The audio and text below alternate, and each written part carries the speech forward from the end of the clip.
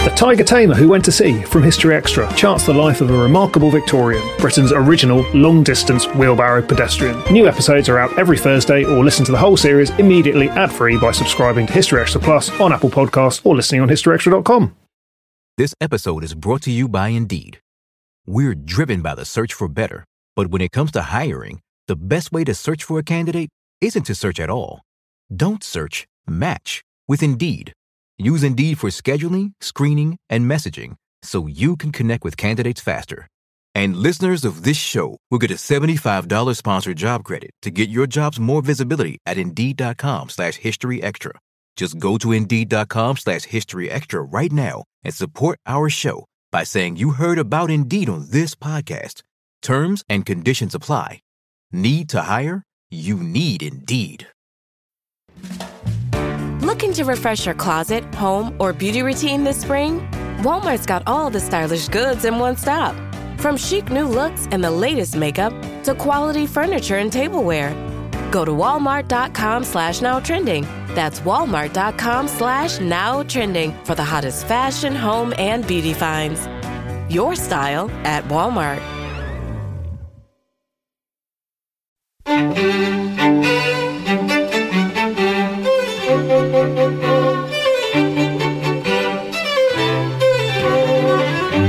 Hello and welcome to the History Extra podcast from BBC History Magazine, Britain's best-selling history magazine.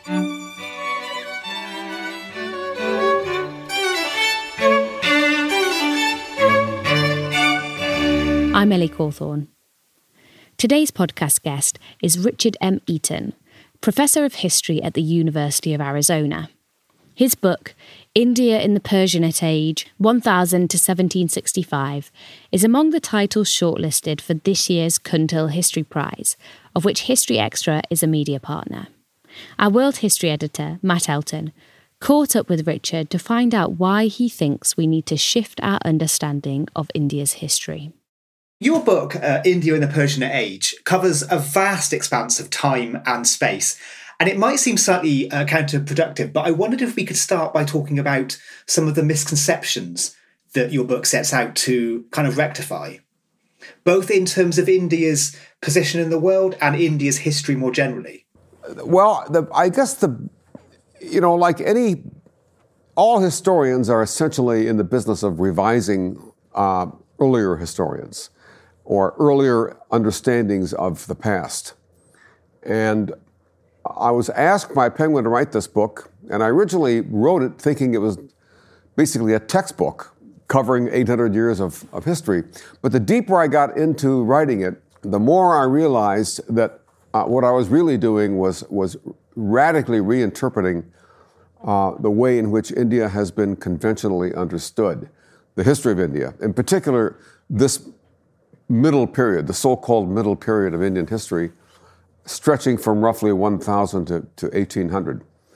This period has been conventionally called the Muslim period of Indian history, which began with the so-called Muslim conquest of India around the early end of the 12th century. This whole portrayal of India's middle period as being one dominated by Muslim rule, as if religion was the central axis through which to see Indian history, I came to understand as fundamentally flawed. Flawed largely because it seems to be more of a retrospective or vision looking backwards into Indian history from our present day vantage point, where we are kind of in the 20th century and 21st century, very carefully tuned to religion, looking at Indian past through the axis of religious issues and religious questions.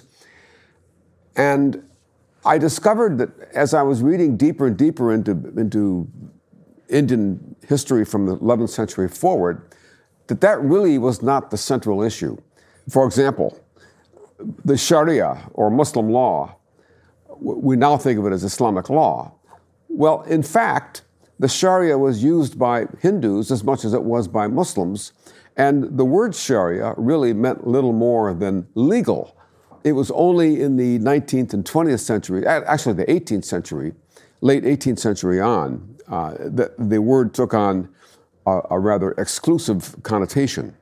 Another way of thinking about this is that when the Muslim Turks first arrived in India in the 11th, 12th centuries, they were not known as Muslims by the Hindus who were already living there, but rather they were called Turk or Turushka in Sanskrit.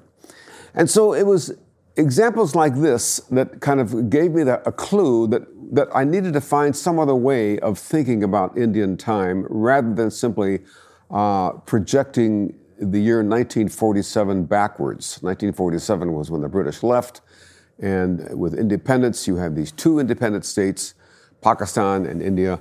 Pakistan defined explicitly along religious lines. So my book is an attempt to rectify what I see as a deep misunderstanding of 8 centuries of Indian time and look at it rather through the lens of Persian literature, Persian language, and Persian culture more broadly understood. And that is the central insight of my book. You write that we should instead see this history in terms of the prolonged and multifaceted interaction between the Sanskrit and Persianate worlds. Now, there's some people for whom those terms may not be that familiar. What do we mean when we say Sanskrit in this context? That's a very good question. Well, we already have words like Hispanic, which refers to the broader culture derived from Spanish language and Spanish literature. We have the word Germanic, which refers to the broader culture that is kind of spun off of German language and German literature. We have the word Italianate. You can go down the list, and there are many instances where we've already used adjectives like this. I mean, the word Persianate is simply an adjectival construction from the language Persian, in the same way that, say, Hellenic is derived from the Greek, or Germanic from the German, and so forth. So what I mean by this term, therefore, is the whole tradition of texts written in the Persian language, which became normative, which were understood as normative across a vast swathe of territory from the Balkans, moving across the Iranian plateau, through Central Asia, including South Asia, indeed including much of Southeast Asia. It was across this terrain that Persian texts circulated, moving from court to court, from Sufi Khangah to Khangah or lodge, through various institutions. These texts were read, reread, memorized, passed on from hand to hand, and then gradually and slowly, Persian ideas, as well as indeed Persian words and language, began to seep into vernacular tongues, stretching all the way from Anatolia across into Southeast Asia. That process was well examined by a colleague of mine, Sheldon Pollock, who had this notion of a Sanskrit cosmopolis, by which he meant the idea of Sanskrit literature diffusing across a vast stretch of territory from Afghanistan, again through Southeast Asia, where, once again, you have an elite language, a prestigious language, which was used for the purpose of maintaining a sense of proper social order as well as moral order. I think of Persianate and Sanskritic as two parallel trans-regional languages. Trans-regional in the sense that these languages both traveled across regions, above, as it were, regional languages. And it was the interaction not only between the two trans-regional languages, but also the interaction between these languages and their vernacular counterparts. That seems to be the key insight that Pollock had, and which I then kind of transferred to the idea of Persianate. And what I discovered was that India happened to be the one part of the world where the Sanskritic and the Persianate overlapped and crossed. And that indeed became a central idea, a central kind of informing notion that carried the entire project. And these two cultures, the Persianate and the Sanskrit, embraced a whole range of people of different backgrounds, didn't they? They did indeed. That's kind of a key insight, I think, as well, because it explains why it is that these languages were able of traveling so far. Neither language was tied down by any ethnic identity. You could be a Turk, you could be a Mongol, you could be an Indian, you could be a Malay speaker, you could be any number of ethnic identities and still subscribe to this language and learn the language, whether it be Sanskrit or Persian. That notion of a trans-regional language, which of course is not confined to Persian and Sanskrit, the same thing was true with Latin, the same thing was true with Greek. One thinks of the Hellenistic world after Alexander the Great, where the Greek language, Greek culture, Greek literature, Greek sculpture was diffused across the entire Mediterranean basin into Central Asia. And that idea then of a cosmopolis, of a world informed by literature rather than by raw power, that is another key insight. The Persianate world and the Sanskritic world, or the Sanskrit cosmopolis, was not held together by force. There was no capital city, there was no army, there was no central organizing institution, there were no fortified frontiers, but rather we need to think in terms of an intellectual world, a world informed by ideas that traveled across the top of other states and other regions and other vernacular language zones. Your book obviously covers a huge expanse of time. What was the situation when we kick off, sort of in 1000 to 1200? I began with the year 1000 or 1200 because that was when a number of Turkish-speaking groups first conquered North India. And this date of 1000, or more properly perhaps 1200, is when you first get rule by Turkish groups in North India. There's a tradition of Turkish-speaking groups who have come into India, who are first raiding India from around 1000, but from 1200, they established themselves as permanent rulers. This is the reason why the word Muslim rule or Muslim age is identified with the same period from 1200 forward. So I'm using the same basic chronology from 1000 or 1200 forward to 1765, which of course is when the British acquire hegemony in India. But I'm not framing it through a political lens. It just happens that this is when the Persian influence is carried into North India. It's carried by Turks. So what we have is a political conquest from 1200 forward, but the conquest is carried on by Turkish speakers who have already been Persianized. Turkish was their own native language. They had learned Persian, they had assimilated Persian ideas, Persian notions of architecture, literature, and so forth, and that was all carried in North India by them. So the year 1000, that's when Mahmud of Ghazni, the first Turk who really began raiding India, that date 1000 is very important from that standpoint. But I also begin the book by looking at another raid, which occurred around the same period of time, a raid of Bengal, or eastern India, by Hindu rulers of South India, the Cholas.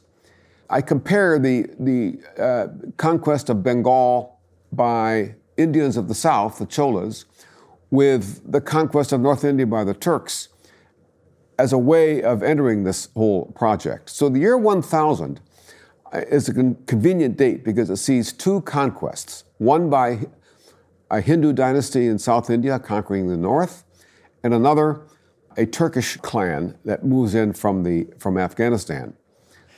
One of the central sort of figures in your book is that of the Sultan.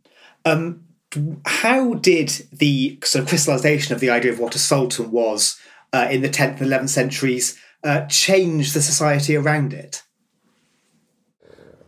The idea of the Sultan is a fascinating question. The word Sultan is actually Arabic, and we don't find it being used by Turks until the beginning of the 11th century. But when it is used, it has a very particular meaning. This was a period of time, the 11th century, when Turkish groups were seizing power in the eastern portion of the Abbasid Caliphate, which is to say much of Central Asia and the Iranian plateau today. This was a time when these upstart groups, or Turkish groups, having seized power, used the word sultan to make a claim to what I would call secular rule. I use the word secular in the sense that these sultans were theoretically under the authority of the Islamic caliph in Baghdad. So what you have is a de facto separation of authority, whereby the caliph retained authority in matters of religion, of Islam, and the sultan was the de facto ruler, the man who collected the revenue, who maintained armies, established the state, and was understood as the supreme ruler. But very interestingly, although the word sultan is an Arabic word, the kind of mystique of the sultan drew upon much earlier Persian ideas of the Shah, or the Shahanshah, the king of kings. And this takes us all the way back to the ancient Persian Empire. And these sultans, as they emerge in the 11th, 12th, and 13th century, are quite self-consciously and deliberately drawing upon ancient Persian ideas of kingship.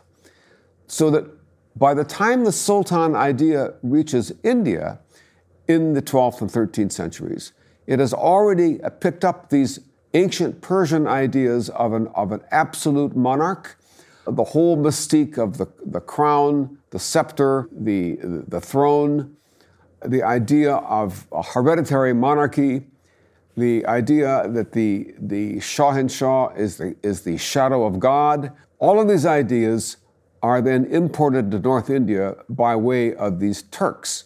And it's very important to remember, it seems to me here, that since the Sultan was identified juxtaposed to the Caliph, who was the religious authority, the Sultan did not necessarily convey the idea of Islamic power or Islamic authority. Quite the contrary. We have the idea of a Sultan as a ruler of all subjects, regardless of what their religion might happen to be. This idea of a Sultan as a non-religious figure was so important that it meant that even non-Muslims could claim the title of Sultan, which is exactly what does happen in India. We find in the 13th and 14th centuries a number of states popping up in various parts of India where the Hindu ruler would claim to be a sultan. And that, it seems to me, is rather dramatic proof or dramatic evidence that the word sultan had been kind of drained from any explicit association with the Islamic religion and had come to mean simply the most powerful term that one could imagine for a ruler. Were there any particularly powerful or influential sultanates, and why did they eventually decline? The first major sultanate which appears in India is the Ghaznavids. Now, this is a sultanate which appeared in the early 11th century. It was an offshoot of an earlier sultanate in Central Asia, the Samanid Sultanate. And your question as to why they decline is a very important one, because what the idea of the Sultan, although the Sultan claims to have absolute authority and absolute rule, he necessarily needs a large number of nobles, known as iqtidars. And iqtidar was simply a person who was stationed throughout the Sultanate to collect revenue and maintain a specified number of troops, which would be on call for the Sultan upon demand. And these iqtidars swore loyalty to the Sultan. But what often happened was, if an iqtidar was far enough away from the capital, he might claim to be a sultan himself, if he could get away with it. And indeed, the first major sultanate that appears in Indian history, the Ghaznavids, was inherited, or was derived from one of these earlier larger sultanates, the Samanid of Central Asia. So the Ghaznavid Sultanate was established by a former Samanid iqtidar, or general, comes to India. And these sultanates were by nature brittle. What I mean by that is, although they were very elastic, they had no necessarily boundaries in terms of space. They could expand as far as they were able to collect revenue. Further they went from the capital, so the more possible it was that one of these Iqtidars could maintain or claim to be a sultan himself. And this is, I think, the underlying explanation as to why they declined. You could argue that, in a sense, they did not so much decline as simply hive off into some new sultanate somewhere else. So the idea of a sultan, an absolute ruler, would be inherited by Iqtidars, and many of these sultans were nothing more than former Iqtidars of a previous sultanate. So there's a kind of a self-generating process by which new sultanates appear on the edges or on the frontiers of earlier sultanates. Still to come on the History Extra podcast. So by understanding the past in non-religious terms, namely Persianate Sanskritic, I think one can indeed restructure and reform and rethink how we envision the present day. This episode is brought to you by Indeed. We're driven by the search for better, but when it comes to hiring, the best way to search for a candidate isn't to search at all. Don't search, match with Indeed. Use Indeed for scheduling, screening, and messaging so you can connect with candidates faster. And listeners of this show will get a $75 sponsored job credit to get your jobs more visibility at Indeed.com/HistoryExtra. Just go to Indeed.com/HistoryExtra right now and support our show by saying you heard about Indeed on this podcast. Terms and conditions apply. Need to hire? You need Indeed. You mentioned at the start how important culture and cultural transmission was in this story. Are there any particular examples of literature or architecture or any other art forms that you think are particularly revealing in this story? Yes, and it ties directly into the notion of what the Sultanate is all about. Many of these rulers, many of the sultans in Central Asia and then later on in India, had acquired power, let us say, by not so much through legal means. Many of them had seized power, and therefore, in order to justify their rule, one of the things they did was to patronize poets, patronize architects, patronize historians, patronize literati of all sorts, because this was seen as a means of establishing one's right to rule. If you were a sultan with rather shaky claims to authority, you didn't inherit the role, you seized power. One of the ways you overcame this was by surrounding yourself with literati, Persian-speaking or Persian-knowing literati, architects, poets, musicians, and so forth. And this was a means of overcoming a sense of insecurity or illegitimacy, I would say. So Persian culture diffused throughout India largely by sultans who themselves were not understood as legitimate and needed to have some means of overcoming that sense of illegitimacy. So in this way, Persian ideas of poetry, of music, and so forth gets diffused. Very important in this story is to mention that the Persian language was also understood as a language of administration.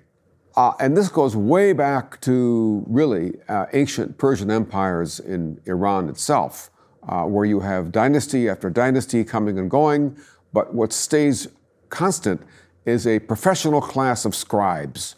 And these scribes trained to the technology of revenue collection, of administering justice. And although the dynasties come and go, a class of scribes would remain. So the idea of Persian as a language of bureaucracy, of administration, is very important because as the idea of the Sultanate diffuses throughout India, so does the idea of Persian as a language of administration. As the Persianate age advances in India, so also does this idea of a class of administrators, of revenue collectors and so forth. And the technique of administration, very tightly identified with Persian culture. This diffuses across India. And one of the things that is so important, I think, to understand is that many Indians, in order to get a job in the bureaucracy, had to learn Persian. So we have a huge class of various Hindu writers' communities would learn Persian and in this way gain employment in the government. So Persian language is central not only as a carrier of culture, but also as a means of employment, and therefore a means by which non-Muslims, Indians of all sorts, gain access to power. And that's a very important point, it seems to me, in explaining the diffusion of Persian culture across India. Talking about power, in the 14th century, one of the key figures in your book, Timur, emerges. What's his role in your story, and how did he shape the world around him? Well, Timur was a warlord who, in the late 14th century, acquired power in Central Asia, married into some of the last remnants of the Mongol Empire. Now, you understand that the Mongols had already swept across much of Asia by this time. But by the age of Timur, the late 14th century, the Mongol Empire had more or less already disappeared and crumbled.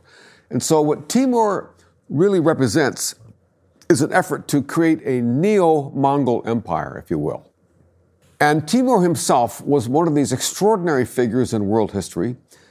No question about it, very charismatic, had a very effective way of galvanizing supporters around him.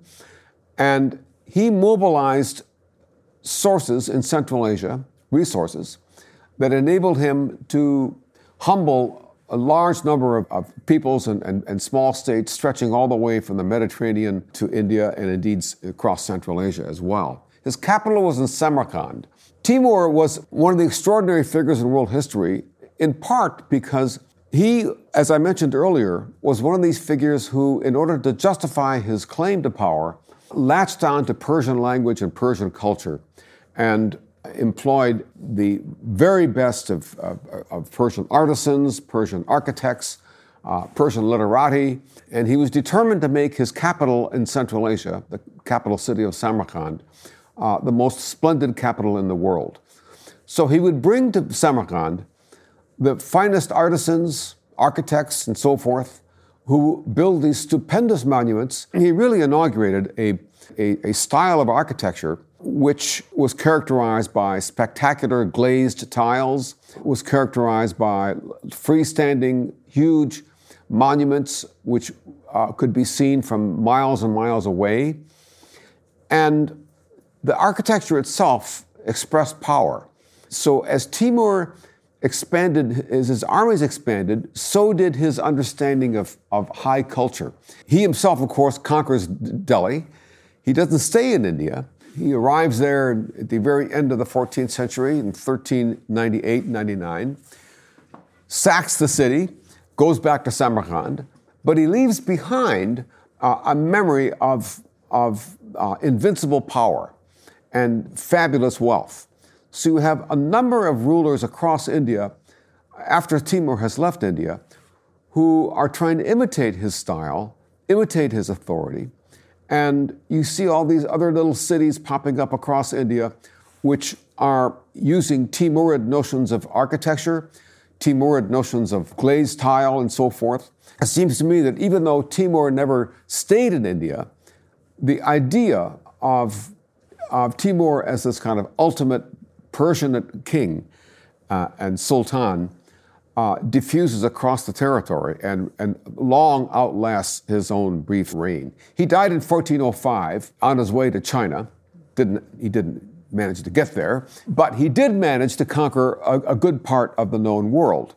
And so Timur, like Alexander, represents this idea of world conqueror which would then persist across India for centuries and animate the imagination and the ambitions of many followers, many rulers in India later on. The next section of your book then considers the Mughal Empire, which I imagine is something that some listeners have heard of. What's your take on this period of history, and how do you think it fits into this wider story?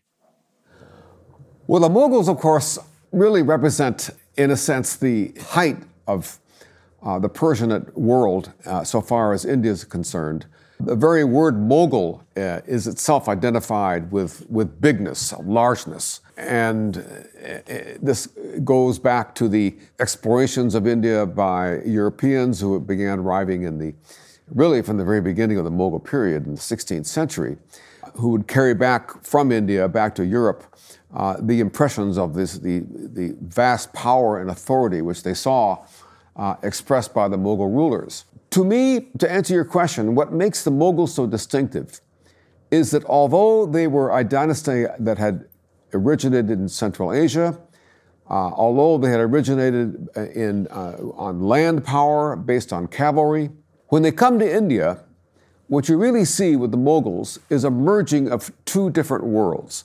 A Central Asian world where power is understood as something that is very mobile, mainly through cavalry, where wealth also is mobile, because the Mughals had come from pastoral peoples who moved with their sheep and their goats and their horses and their camels, and wealth was understood as something which moved.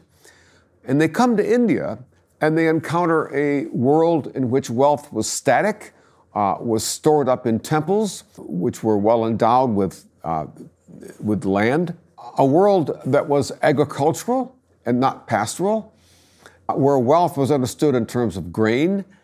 And so what the Mughals really represent is a merging of these two different worlds, a pastoral world of Central Asia where wealth was mobile, and an agricultural or agrarian world of India where wealth was fixed. As we look at the Mughal Empire from its founder, Babur, who conquers North India in 1526, and we go all the way down into the 18th century, what we see is an empire which gradually becomes more and more agrarian and more Indian. It's a process which is seen not only in ecological terms, but also in political and cultural terms. The Mughals patronize the warrior elites of North India, which is to say the Rajputs, and in doing so, there is an extraordinarily interesting conversion between Rajput culture and Mughal culture. The Emperor Akbar in particular is noted for his patronage of Rajput architecture, as well as Rajput kings in North India. What we see, seems to me, is the Mughals, although we call them, and they've been continually called a Muslim dynasty, in fact, they become more and more ethnically, or at least culturally, Rajput. They adopt Rajput style of self-presentation, the way in which the Mughal emperor, for example, presented himself before his people, leans on symbols and notions of authority which come directly out of Rajput culture. For example, the tradition of presenting oneself at dawn as the sun is rising before one's population, it's called a darshana, where one is seated above the ground level and the people are below. This is very much an Indian and more specifically Rajput political institution, which was simply taken over by the Mughals. The Mughals are fascinating from several standpoints. One, as I said, the standpoint of seeing how an originally Central Asian pastoral culture is merging with an Indian agrarian culture.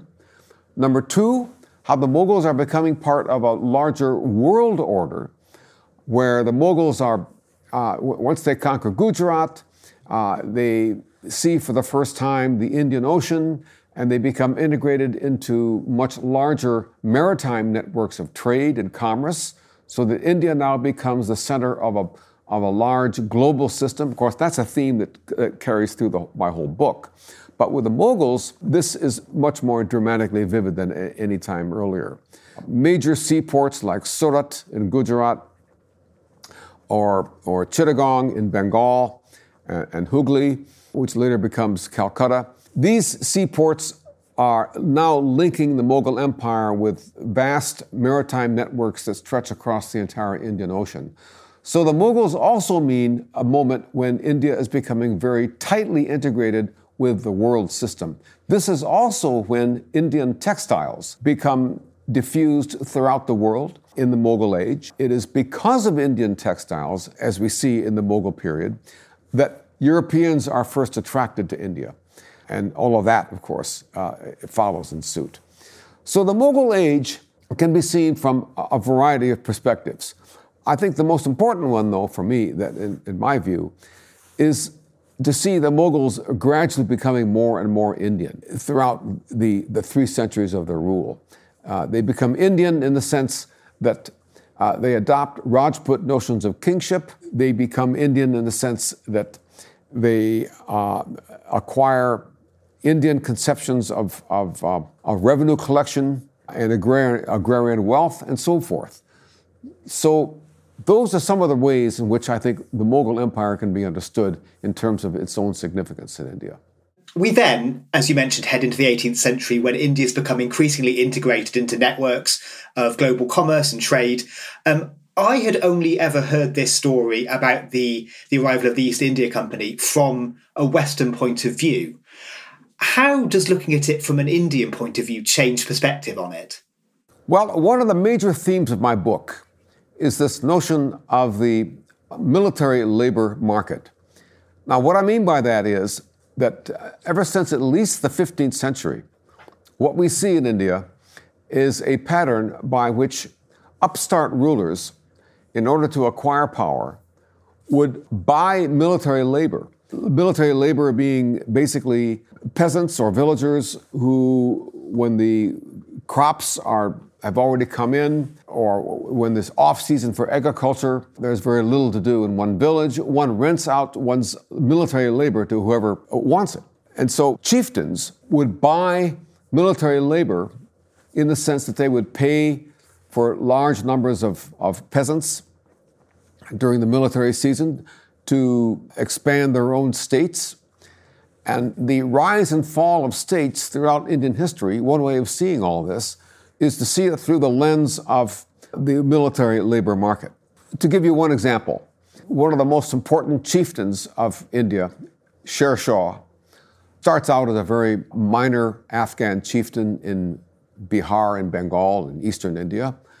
He acquires a certain amount of wealth with which he buys the labor or military labor, hires these peasants who serve him as infantry, and by paying them, they serve him. And a very important idea here that these are basically mercenaries. Throughout much of Indian history, there is no sense of nationalism or fighting for one's land or one's nation.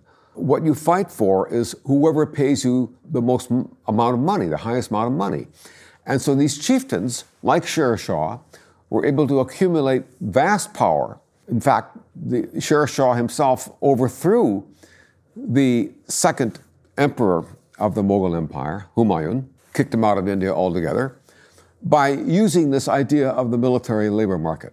So when the Europeans arrive in India, what's interesting to me is that they buy themselves into the same market. They use the idea of the military labor market in order to acquire military power, by which I mean what they would do is hire Indian mercenaries to fight their wars for them. The French began doing this already in the 18th century. The British simply followed suit. It was discovered that Europeans were dying at an unacceptably high rate due to the tropical diseases, and it made more sense to simply hire Indian labor. You clothe them, you train them in European military techniques, you give them proper meals, and you create the idea of the sepoy. Well, this idea was actually something that Indians had been doing for centuries before. So when the East India Company comes to India, what they're really doing is adopting an Indian conception of military recruitment. And the rise of the East India Company can be seen from an Indian perspective, at least, as simply one more group which is playing the same game. And this is one of the reasons, it seems to me, why the East India Company was able to acquire power so quietly, almost below the radar of many Indian rulers, precisely because they were doing the same thing which Indians had been doing all along, exploiting the Indian idea of a military labor market, where one is not necessarily loyal to any ethnic group or religious community. One is loyal merely to your paymaster. That, it seems to me, is a uniquely Indian conception which Europeans simply bought into. Your book ends in 1765. Why did you decide to conclude at that point? A good question. 1765 was the year that the British were able to obtain the right to collect revenue in Bengal. It's called the Divan-i. And the Divan-i simply refers to the revenue department. The word Divan referred specifically to the revenue collector of a given province. And the Divan-i refers to the right to collect revenue. And I chose that date because 1765 was the year when the East India Company acquired clear dominance in India, after which there would be a new dispensation in terms of political power. That does not mean, however, that the Persianate age had ended. Persian continued to be used throughout India, and indeed the British themselves administered much of India through the Persian language. And they continued to do so all the way through deep into the 19th century. It was not until 1835 that Persian was officially replaced by English as the language of power and administration. So one could say that, in a sense, the Persianate age outlasts the period of my book. And indeed, it goes even beyond 1835. Persian continued to be used and patronized by the Mughals all the way down to 1858, when they are finally overthrown. But even after that, Persian continues. This all, however, begins to go downhill very quickly in the year 1765 with the acquisition of the revenue collecting rights by the East India Company in Bengal. So I chose the year 1765 precisely because that was when the political landscape of India underwent a dramatic change. And really, in retrospect, one can see that from that date forward, the Mughal Empire was reduced to a shadow of its former self, even though the Persian language continued to be used and patronized by the company itself deep into the 19th century. Finally, then, do you think that understanding the period of history your book covers can help us get a better understanding of the region today? I do. And the reason I say that is today we understand this region largely through the lens of religious conflict and religious interaction. We have two nuclear states, Pakistan and India, that have already fought 3 wars with each other. The difference between these states is largely understood as one of religion, increasingly so, especially now that India is ruled by a Hindu nationalist party, the BJP, under Prime Minister Modi. Because there is this movement to make India a Hindu state, with Pakistan already legally an Islamic state, there is a tendency to see India, and not only present-day India, but Indian history through the lens of religion. What I'm trying to do is to reframe the entire discussion from a vision of India as an area where religion had always been the fundamental leitmotif, as if Islam and Hinduism had been at loggerheads for 8 centuries, and reframe that into an entirely different understanding of how Indian history can be understood. To see India as through the lens of Sanskrit and Persian is very different from seeing India through the lens of Hinduism and Islam. And I think that has a great deal to do with the present day, because how we view the past oftentimes informs how we view the present. And the present day, as we know, is charged with the notion of Hindu-Muslim interaction, if not Hindu-Muslim conflict. And that conflict is oftentimes understood as being an outcome or an outgrowth of centuries of Hindu-Muslim conflict.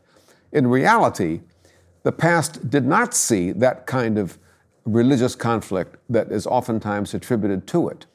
So by understanding the past in non-religious terms, namely Persianate Sanskritic, I think one can indeed restructure and reform and rethink how we envision the present day. That was Richard M. Eaton. India in the Persianate Age, 1000 to 1765, is out now, published by Penguin. It's one of the books shortlisted for this year's Kundal History Prize. The finalists will be announced at 6 p.m. tomorrow, the 20th of October. So head over to kundalprize.com to find out more. Thanks for listening. This episode was produced by Ben Hewitt and Jack Bateman. Tomorrow we'll be talking to Camilla Townsend, another of the shortlisted authors, about her new take on the Aztecs.